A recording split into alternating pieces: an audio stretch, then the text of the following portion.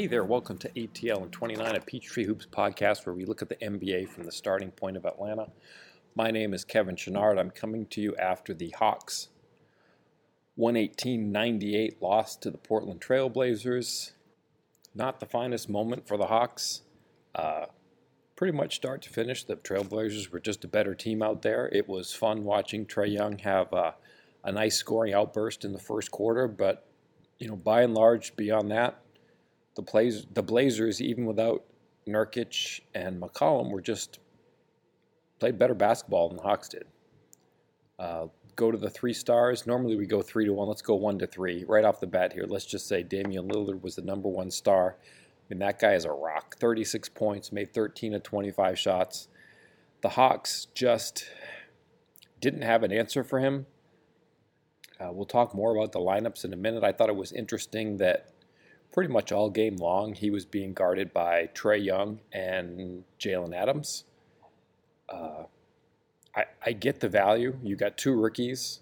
It's a learning experience for them to guard a guy like Lillard. But, if this were maybe Game 7 of a playoff series, I think maybe you would see something a little bit different in terms of, maybe putting a Bazemore or a Bembry on Lillard and then hoping to stash your point guard somewhere else. But, the Hawks went with the learning experience approach tonight, and Trae Young and Jalen Adams, both guarded Lillard. Most of the time what they were doing in terms of defensive coverage was an over scheme. So, it was a matter of they would chase Lillard behind the screen, essentially taking away his three-point shot, but giving him ample driving lanes, and Lillard took advantage from start to finish. So, terrific game from Damian Lillard. Excited to see what he can do in this year's playoffs.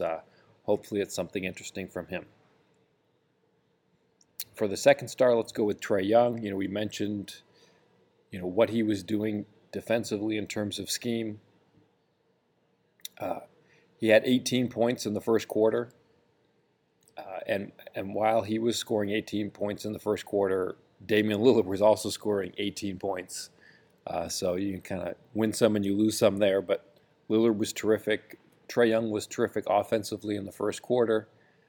Here's what he said in terms of what he saw from pick and roll coverage over the course of the night from the Trailblazers. They're good at switching defenses early on. They were one type of way, and then later in the first half, they started blitzing on my pick and rolls and trapping.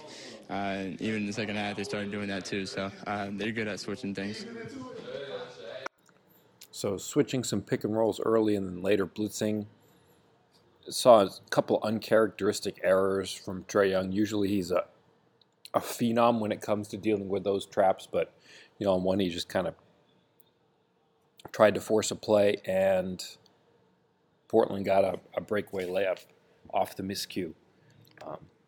But for the night, Trae Young, 26 points, 7 assists, made 10 of 25 shots, 1 of 8 from 3 turnovers.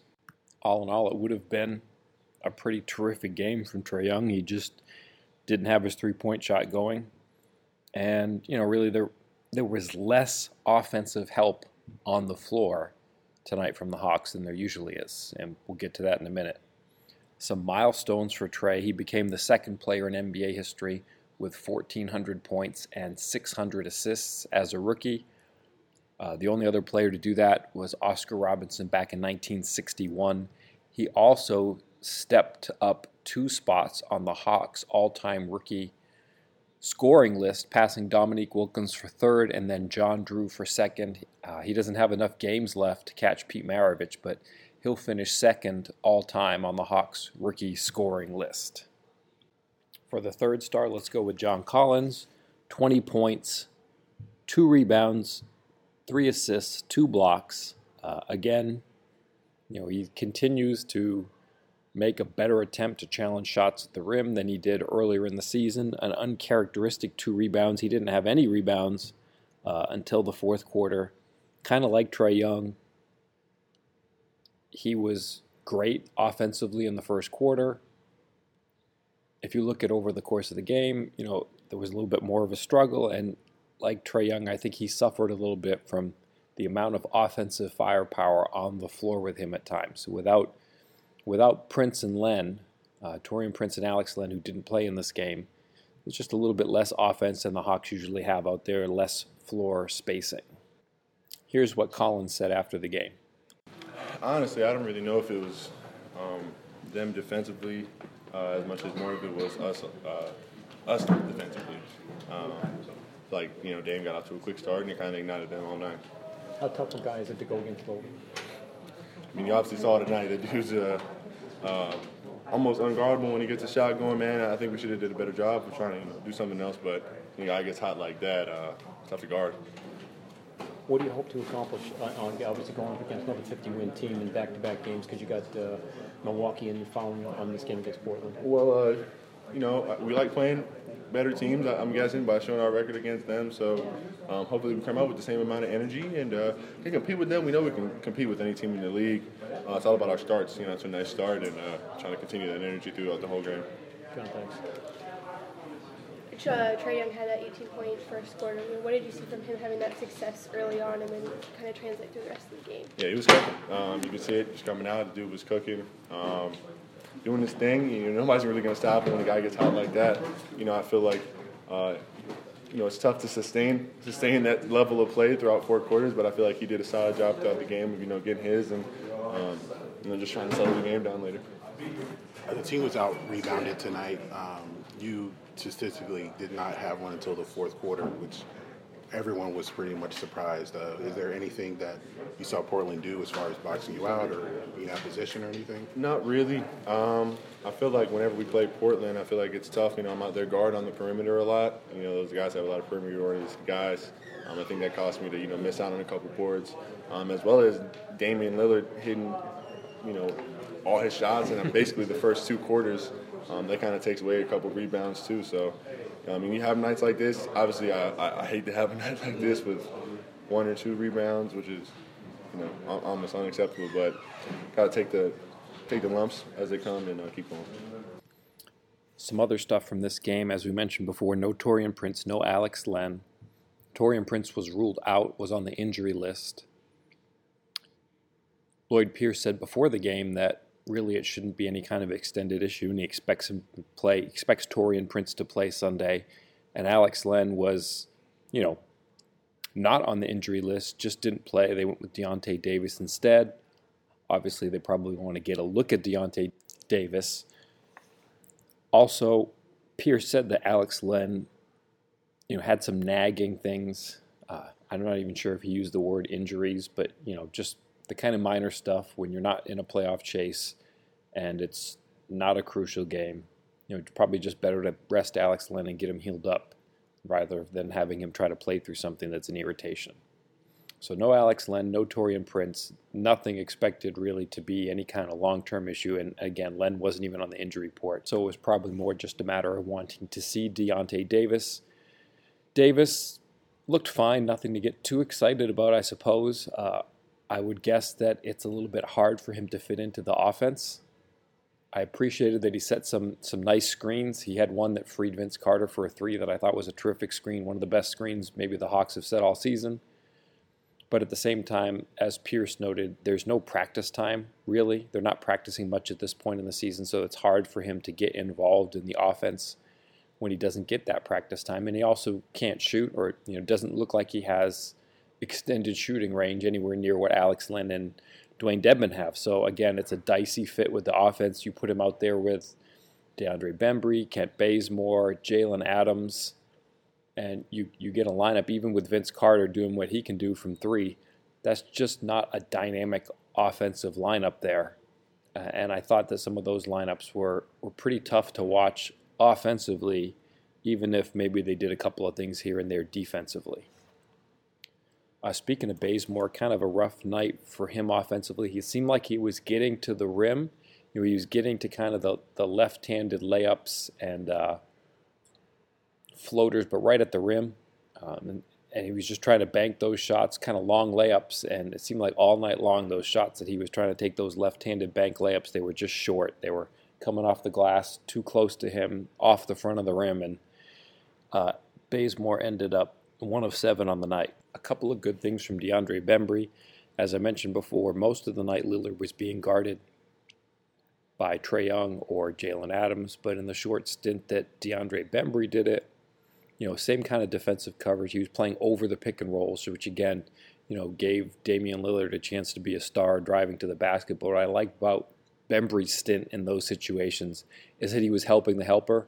When Lillard was coming down the lane and the defense had to help to try to do something to keep Lillard from scoring at the rim, Bembry was making some nice plays, helping the helpers, getting back out to the corner. And he picked a couple of passes just by the incredible way that he moves on the floor. It's just a joy to watch Bembry just move on a basketball court. He's just so quick and moves with such a flowing style that he just takes 1, 2, 3 steps where he wants to go, and he gets there so quickly. And so, in those situations, he's playing over the pick and roll. He'd get behind Lillard, but then when somebody would step up to stop Lillard and they make the pass, he was jumping out to the right places to make a couple of steals. He also had a couple nice dunks, one just driving the lane and going up in traffic, and another one on a set play coming out of a timeout when the Hawks got the possession on their side of the ball. Just that curling screen off a back screen with him going towards the rim and cleared it wide open for him to get a nice alley-oop. So some good stuff from Bembry in those respects. But again, just, Bazemore, Bembry, Deontay Davis, and Jalen Adams, when you put those 4 together in a lineup, it's going to be tough to score against good NBA defenses, I think. Like Trae Young, Kevin Huerter didn't have the 3-point game going tonight, made 1 of 6 threes, so not great in that particular department, but he had 4 assists, which is something you want to see against a defense like Portland, especially when they're switching and you want to get that secondary creation. Another thing that Huerter did in this game that he's done pretty well over the last few weeks, it's just nice to see his little turnaround game in the lane. Sometimes he'll drive and he'll make a very patient drive. He doesn't rush a shot when he gets there. He'll just take a defender, kind of get him on his back, and then he would use his length to take a turnaround and just get a shot up over the defender using the turnaround. And he made a basket like that tonight, and he's made a few of those recently, and that's just a really nice patient drive to see from him. For the night, the Hawks were 9 for 38 from 3. That's 23.7%. Obviously, it's going to be hard to win an NBA game that way. Justin Anderson made 2 of 4 threes. Vince made 3 of 7. But Vince's 3 threes were the only threes that the bench made.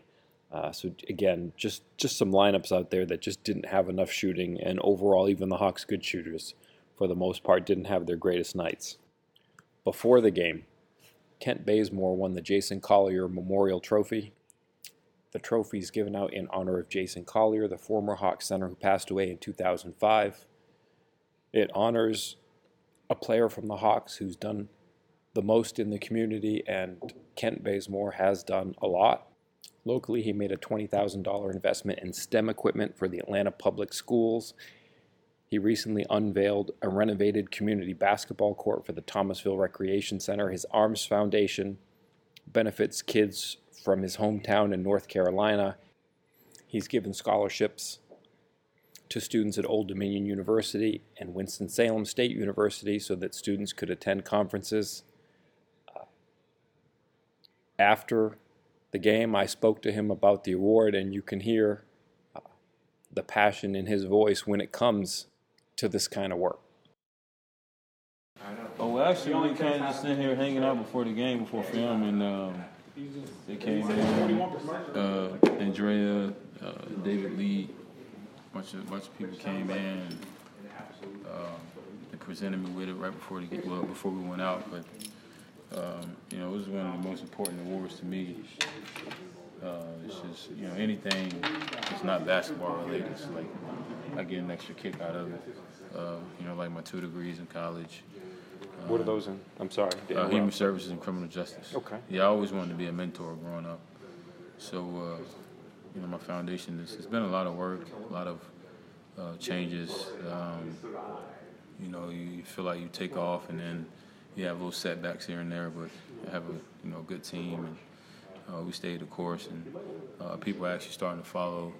We're getting some regulars, and which is great to get that, that consistent support, and we're just trying to grow it and it's a real passion of mine because I want to start an academy ultimately, and some along the lines of what LeBron done, but just kind of it's not going to be just your regular academy. I'm working on kind of a curriculum, so to speak, that I kind of want to show my kids because I've seen so much coming from Kelford to going to Old Dominion and traveling the world through the NBA and not being drafted to obtaining a good level of success. So I just want to kind of get kids the secret. Well, not really the secret. It's just kind of light the path a little bit for the kids that get off to a slow start in life. Is that something you'd want to take to North Carolina? Yeah, for sure. Yeah, I think it'll be the first place that I start. Obviously, there are a lot of good stuff here in Atlanta. A lot of people you can pick their brains and kind of see what they've done. Ron Clark Academy, the Drew Charter School that's out there in East Atlanta. They do great. They do great things for kids, and it's good to go down there and hang out with them and see how well spoken they are. And it's just it takes a village to raise a child. I always believe that. My parents used to say that. So you get the right people around a kid, you can kind of change their lives. Salute to Mr. Bazemore. He's good people. It's not hard to see that. And blessings to him and his wife as they eagerly await their first child. I think that's it for today. I'll close in a minute with some audio from Terry Stotts, but as usual, please, we mean this from the bottom of our hearts. Subscribe. That's a good first step. Rate. An even better second step. Review. Pretty good third step. We'd love to have you subscribe, rate, and review. We're looking for that kind of feedback. Interested to hear from you. We'll catch up with you soon. The Hawks, don't forget, they have an early start Sunday. Rise and Shine, 12:30 tip. Will be interesting to see if Giannis plays in that one. I think he's had some nagging ankle and knee issues. As Coach Bud comes back to Atlanta, does he want to play Giannis on a 12:30 tip? It'll be interesting to see. But nice early start time for that one, so be ready.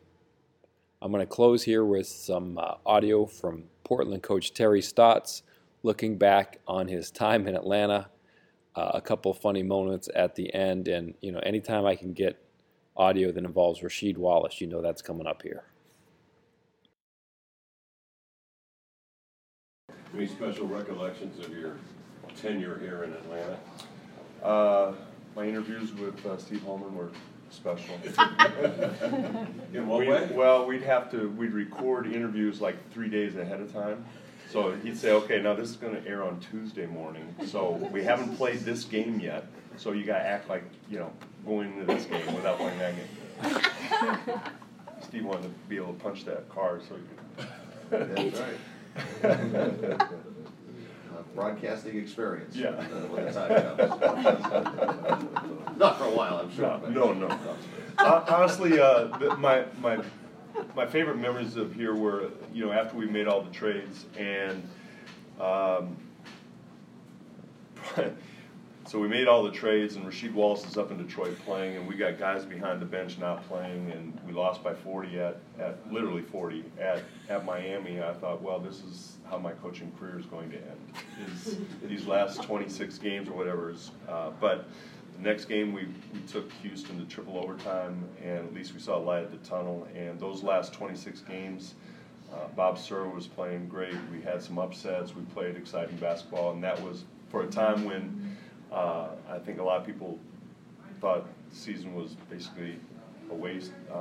It ended up being pretty special, wasn't it? Would you say Rasheed Wallace was the most consistent honk you ever coached? I'm sorry? Wasn't he the most consistent? Consistent, honk? you could count on him every night. 20 and 10? 20 and 10 every night. Yeah.